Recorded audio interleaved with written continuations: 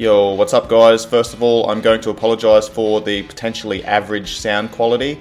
I am currently on a 3-week road trip around Thailand, so I don't have access to my normal mic. I'm not in my normal environment. I am recording wherever I get an opportunity to, and I'm using a little travel mic, so I do apologise for that. So please bear that in mind when leaving a rating and review.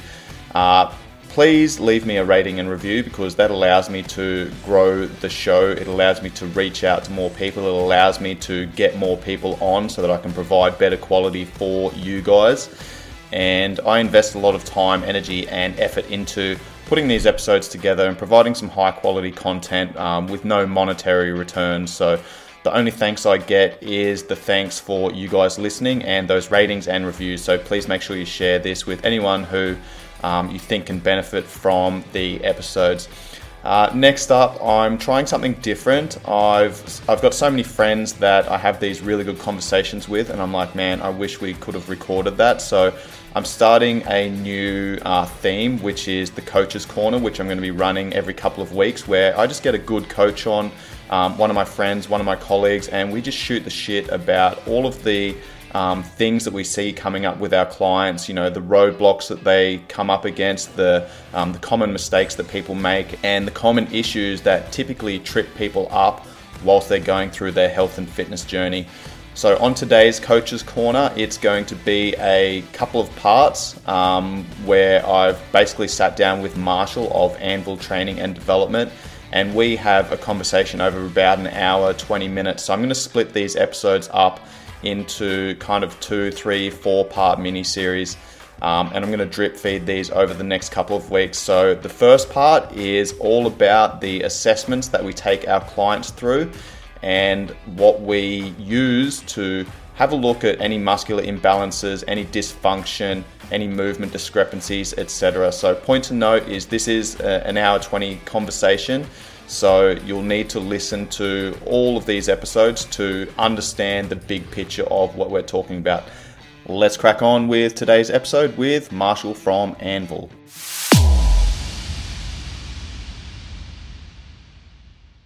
Hey guys, welcome to today's episode of the Live, Train, Perform podcast. I'm your host, Sean Kober, and joining me today is my mate Marshall from Anvil Training and Development. How are you, buddy?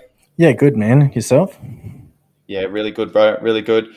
So what I'm thinking about doing, guys, and this is kind of off the cuff, I reached out to Marshall yesterday, and I met Marshall whilst I was doing my yoga course down in Byron Bay earlier this year, and he is a veteran, former Army soldier as well, who has transitioned into running his own business, which is Anvil Training and Development, and he works with veterans and general population clients as well, going through the training side of things, but also the mental health side of things. So we've had multiple conversations over the last kind of 6-7 months since I've known him. And it's one of those things, every time I chat, I'm like, I need to fucking hit record on these conversations so that we can actually share this good quality conversation and banter that we have. So yeah.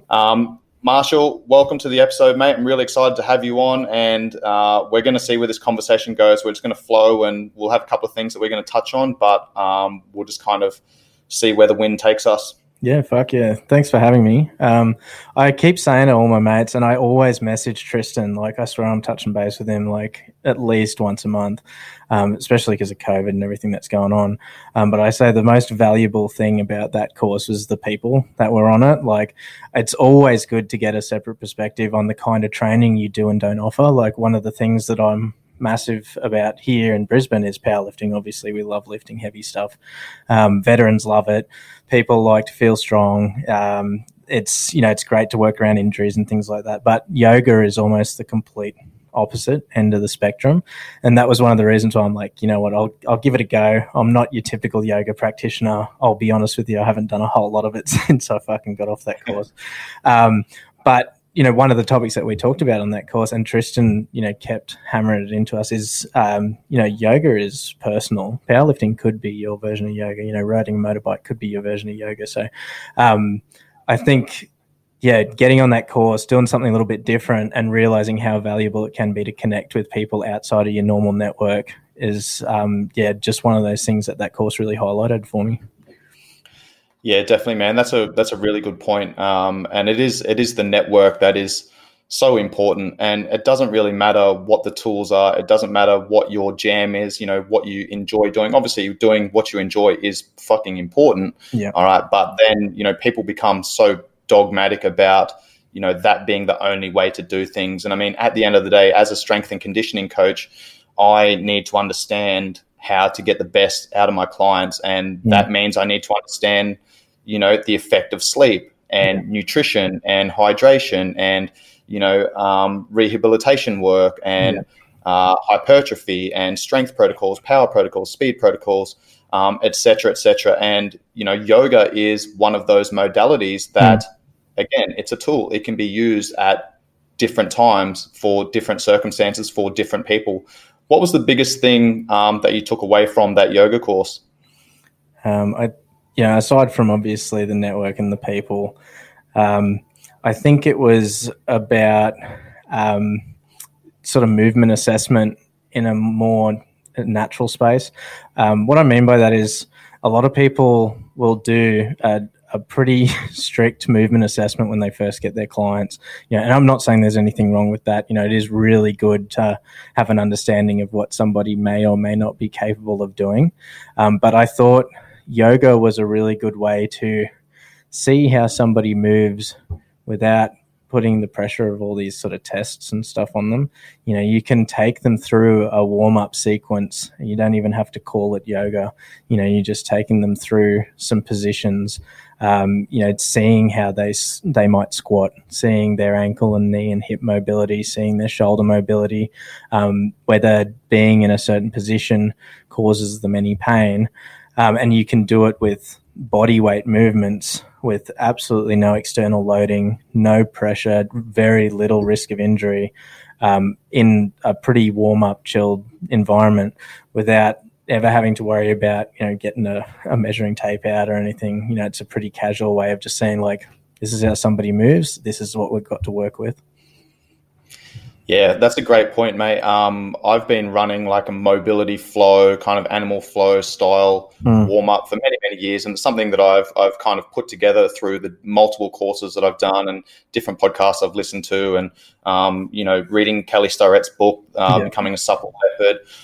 All of these resources that I've kind of, taken the best of all of these models and modalities and kind of combine them into what works for me. And once we actually got on that yoga course and started going through sun salutations, for example, I was like, oh, I'm kind of already doing all this stuff already. Yeah. And that's a great point. It can be used as an assessment because, what I like about the sun salutations, for example, is that it takes your joints through basically their full range of movement. Okay. Yeah. It's missing a few things, but this is where, our knowledge comes into play and we go, all right, cool. Well, this is missing a few elements here and there. So what can we apply at the right time to take our joints through their full range of movement? Because for me, that's a really good assessment. If you're missing mobility in certain areas or there's an imbalance between left and right, then that's going to affect your ability to get into good positions, have the right muscles firing at the right time, in the right order, produce as much force, etc. But another thing that really stood out for me was the stability component, the stability and the mobility. It was a great assessment for looking at how people move. And if people are lacking stability and mobility, then again, that's going to affect their ability to, get into good squat positions or get into, be able to overhead press correctly and all that type of stuff. Is there anything that you want to add to that? Unfortunately, dude, for the past 10 seconds, it's been real choppy and it sort of dropped out a heap. So I didn't get most of what you said. Shit, sorry, but no, that's so what I was saying. Problems. Yeah, so what I was saying was the stability and the mobility component of sun salutations and like a really decent warm up. I get people standing on one leg and doing some one armed bottoms up kettlebell carries and things like that, so I can assess stability. And if people are lacking stability in certain areas, if they're lacking mobility in certain areas, then that's going to affect their ability to get into good squat positions or deadlift positions or bench press positions, overhead positions, etc. Anything to add to that? Yeah, I think one of the first things I ask when someone comes in, and I think this is pretty much the same for anyone in a coaching position, is what do you want to achieve? What are you here to do? As you said at the start, I work primarily with veterans. The guys and girls that I work with are already injured. They're already, they've done a lot of exercise. It's mainly been PT in the military. They kind of know what they do and don't like. And that's one thing I wanted to touch on at the start is a lot of people don't realize what they do and don't like. Like they've got stuff that they've built up as like, oh, I just really love deadlifts because I get to lift heaps of fucking weight. But their deadlift form might be shit. And they really hate squats just because it hurts their back or something. And so you get them in, they're like, oh, I just really want to lift lots of weight or something. And the first thing I'll get them to do is like, oh, okay, we'll just do a fucking squat. We'll just do some bench press and we'll do a deadlift. Not heavy, not even like maybe even with a kettlebell or something, goblets and just being able to look at them and go, okay, I can see why you hate squats. I can see why you love deadlifts. I can see that you're having some serious lower back mobility issues. Most people you can pick right from the start, assessment or not, what is wrong with their body purely by how they attempt to do some of the most basic movements in the gym. So yeah, I think yoga is one of those ways to just see that straight away. Just go, oh yeah, I can see your shoulder is fucked because you can't move it properly. Yeah. That's a great point, mate. What are some of the assessment tools that you use when you first get a client come in and chat to you? I think it is different probably almost every time based on what the person wants to do. Most of the guys that I train here want to lift heavy. They don't really want to run a fucking marathon or swim really far. I think most of them want to be as pain-free as possible. That's just the nature of being a veteran and probably having injuries already, is these guys they're probably dealing with sciatic pain. They're probably dealing with lower back pain and shoulder impingements just from the way the military trains people. So I keep it super basic. If somebody wants to do squats, I will get them to try and do squats. After we go through a warm up, I want to see them do that movement because, in my opinion, there's only so much, so much time I can spend bending someone's knee towards a wall to check their ankle mobility before I have to get them into a squat position and go, okay, so you have really fucking tight hips.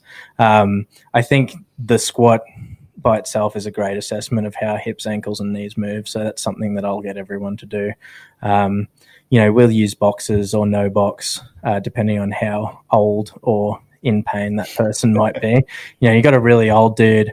Some of the guys I train are over 70. So if this guy wants to squat, then it's probably straight to a chair for him straight away, and then we'll look at moving away from it in future. But I'd say the assessment tools are different every single time.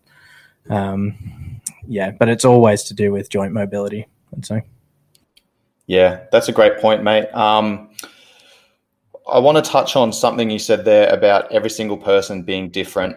Yeah. And working with what their goals are. And you also said, and this was a fucking light bulb moment for me, when you just spoke about people wanting to be pain-free. When I first started out as a trainer, I got out of the army in 2012, did my PT course that year whilst I was transitioning. Yeah. Started my business later on that year. And, initially, probably for the first year or so, I was just fucking hammering people because that's what they wanted. So that's what I gave them. But very soon after that, I realized that every single person had pain. Yeah. And I started, paying more attention to my assessments, and I was like, all right, why are your hips shifting to the right-hand side when you drop down in the bottom of a squat? You're lacking ankle mobility, lacking hip mobility. You've got some lower back pain, blah, blah, blah, blah. And then I would go down that rabbit hole. And like you said, I'd use that squat as an assessment. Yeah. And then from there, I'd go, right, there's something not working correctly. And what I've found in my experience is that for the most part, most pain is caused by weakness. And what I mean by that is if someone's weak in a certain area, so for example, if someone's left glute is weak because they've had, a lower body injury on the left-hand side when they're 15 years old, They don't think that it impacts them anymore. Now they're 30 years old, but their hips shift to the right in the bottom of a squat. And, there's been some soft tissue damage. There might be some adjustments to motor unit recruitment patterns, etc., that's causing them to shift their hips. And now, their left hip starts playing up, or their lower back, or, that might even cross over to the opposite shoulder or whatever. So I'm using that as an assessment. And then I'm kind of going, all right, there's something not firing properly here.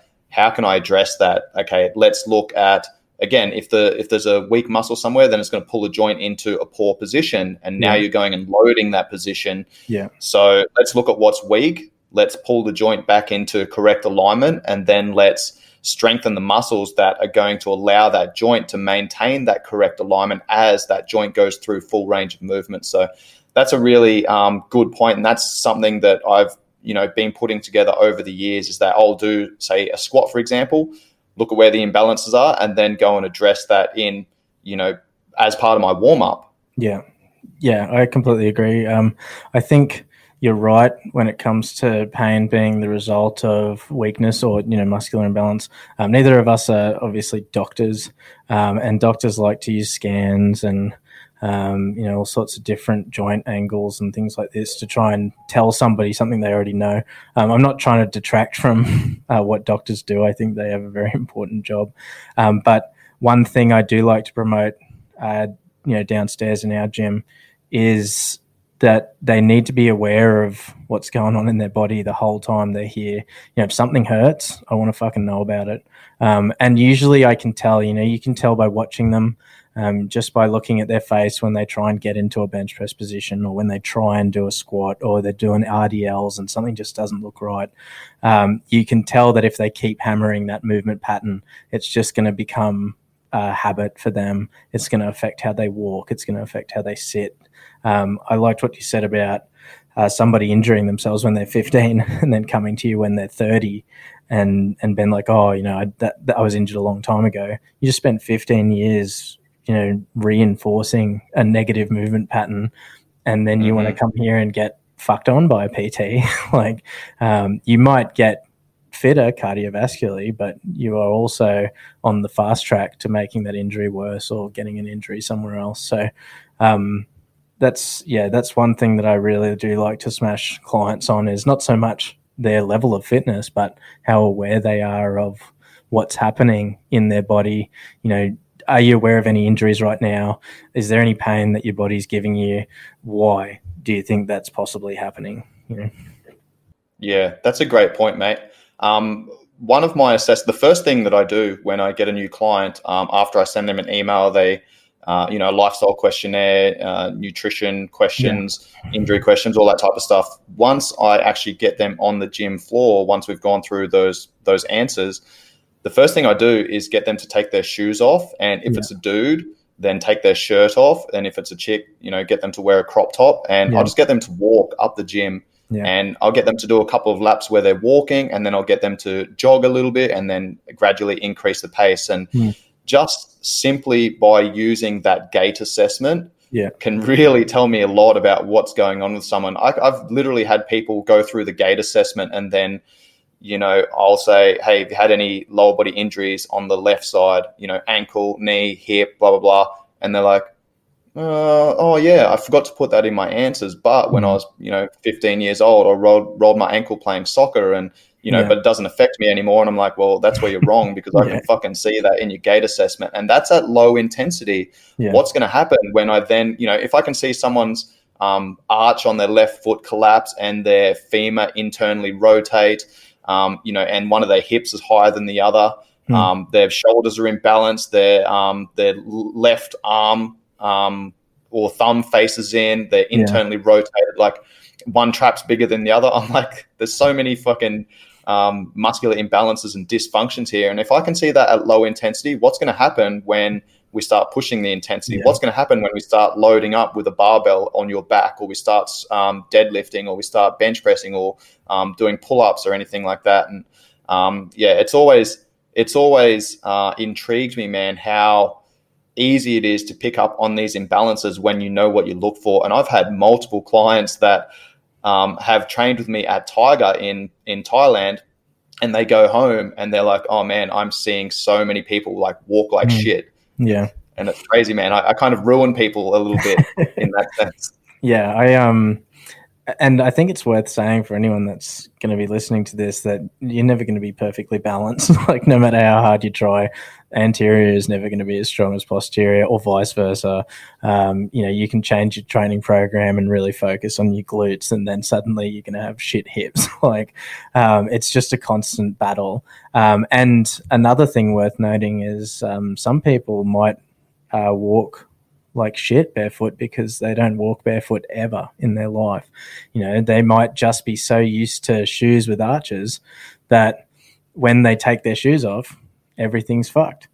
I think it's one of those things where, like, I'd like to encourage my clients, like, you need to spend more time barefoot because being barefoot helps you move in general.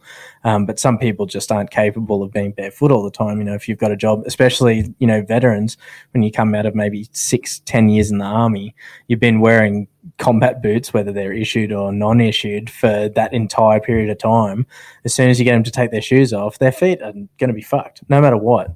Like, arches collapse all the time. You're getting valgus, whether, they know that they need to push their knees out in a squat or whatever. But luckily, these are things that can be fairly easily coached. If you know what you're looking for, you can teach somebody. Like, you don't need to wear shoes with hectic orthotics. If you do, and this is something I talked about in one of our latest podcasts and on our article about squats, if you do more squats and you focus on your foot engagement, you can actually build the muscles so that your arch is stronger. You can build the knee, the right knee placement just by building the muscles of the hips and the outer quads and the inner legs, stuff like that. Yeah, amazing point. I want to touch on that in a little bit more detail because you made a really good point there of, we grow up wearing shoes all the time. Now, I've spoken about this numerous times. If you're kind of new to this podcast or you haven't been following me for long, I do encourage people to go barefoot as often as possible within reason, to tie in with what Marshall said. If you wear shoes for 16 hours a day, going from wearing shoes 16 hours a day to only wearing them 12 hours a day, and then you're spending 4 hours barefoot, that's probably going to be too much for you. So as with everything, it's about progressive overload. And I've had a heap of my online clients that I go through a movement assessment with them. I go through a movement screen. They send me some videos and I'm like, cool, I want you to do these drills barefoot now. And then we simply assess how they look and how they move with shoes on and then with shoes off. And then it's like, all right, cool. Every time you go to the gym, all I want you to do is your 10-minute warm-up. I want you to do these 2, 3, 4, 5 drills for your warm-up barefoot, and that's it. Then you can put your shoes back on. And all we're doing there is just connecting to those feet again, because like you said, people are wearing shoes all the time. Like, you're fucking born and your parents put shoes on you. Now, something that we need to consider is that your feet actually have a lot of feedback receptors in them that drive the proprioceptive system. So the proprioceptive system is our ability for our brain to figure out where we are in time and space. And if you're wearing shoes all the time, it's like wearing a cast on your feet. If anyone's broken their arm, they wear a cast for 6 weeks, they take that cast off and their fucking muscles are gone. Not only are their muscles gone, they've wasted away, they've atrophied. They're also not connected to those muscles either. So there's a use it or lose it principle. Now, it's the same thing when it comes to wearing shoes. If you're wearing shoes all the time, then the stabilizers and the intricate muscles of the feet are going to switch off. And then, that's going to affect the feedback loop to the brain to tell you what should be happening with the feet, where you should be engaging with the feet, and not only through the feet, but then that carries on up through the chain, up into the lower leg, the upper leg, into the hips, can affect the back. And like I said earlier, everything's connected. The kinetic chain is your whole body linked together. So that can contribute to issues in the opposite shoulder, up into the traps, the neck, etc. A good point there is, you don't want to go from wearing shoes all the time to not wearing shoes at all. You want to just add it into your day every now and again. Take your shoes off, and just a good point that a good tool that I use is when you go to the beach, take your shoes off. And when you walk through the sand for like 5-10 minutes, just feel your feet working and grip the sand with your toes. And, you might even do this on the grass or whatever's available to you at the time. Maybe even your carpet at home. Yeah. I mean, there's those groups of people out there that advocate for, shoeless grounding techniques where they talk about, really squeezing the dirt and it's going to channel your chakras and put you back in touch with who you really are as a human being. That's probably the same people that are doing the butthole sunning as well. I imagine it is. But these people are not entirely wrong. Just like, most people that are pushing a certain agenda, they're not always 100% wrong. Spending time without your shoes on is extremely good for your brain. It's used for stroke survivors in their recovery. If people have had a stroke, they try to get them to spend more time without shoes on because your brain is making these new connections that it spent potentially most of its life deadening. Alzheimer's prevention, they've found that spending a little bit of time without their shoes on actually helps with preventing Alzheimer's because your brain it gets used to just one point of contact. The shoe is on, so it doesn't need to worry about what's going on underneath. It just does what it does. I completely agree with you when it comes to warm-ups. Do you warm up barefoot? That's all it needs to be. Spend time, if you've got the ability to go to the beach regularly or go to the park and go for a walk barefoot. Yes, I think that's great. Obviously, we can't expect people to spend their entire lives barefoot. But the way that I do it is I'm pretty lucky because I don't really have to wear shoes when I work. I can walk around my gym barefoot all day if I wanted to.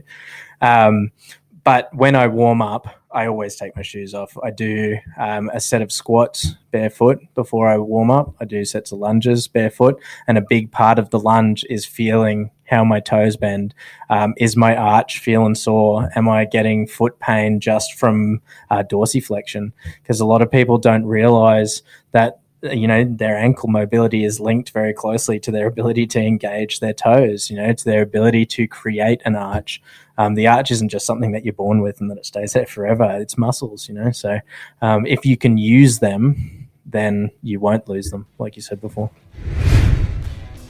That is it from me today, guys. Hopefully you enjoyed this conversation with Marshall in today's episode.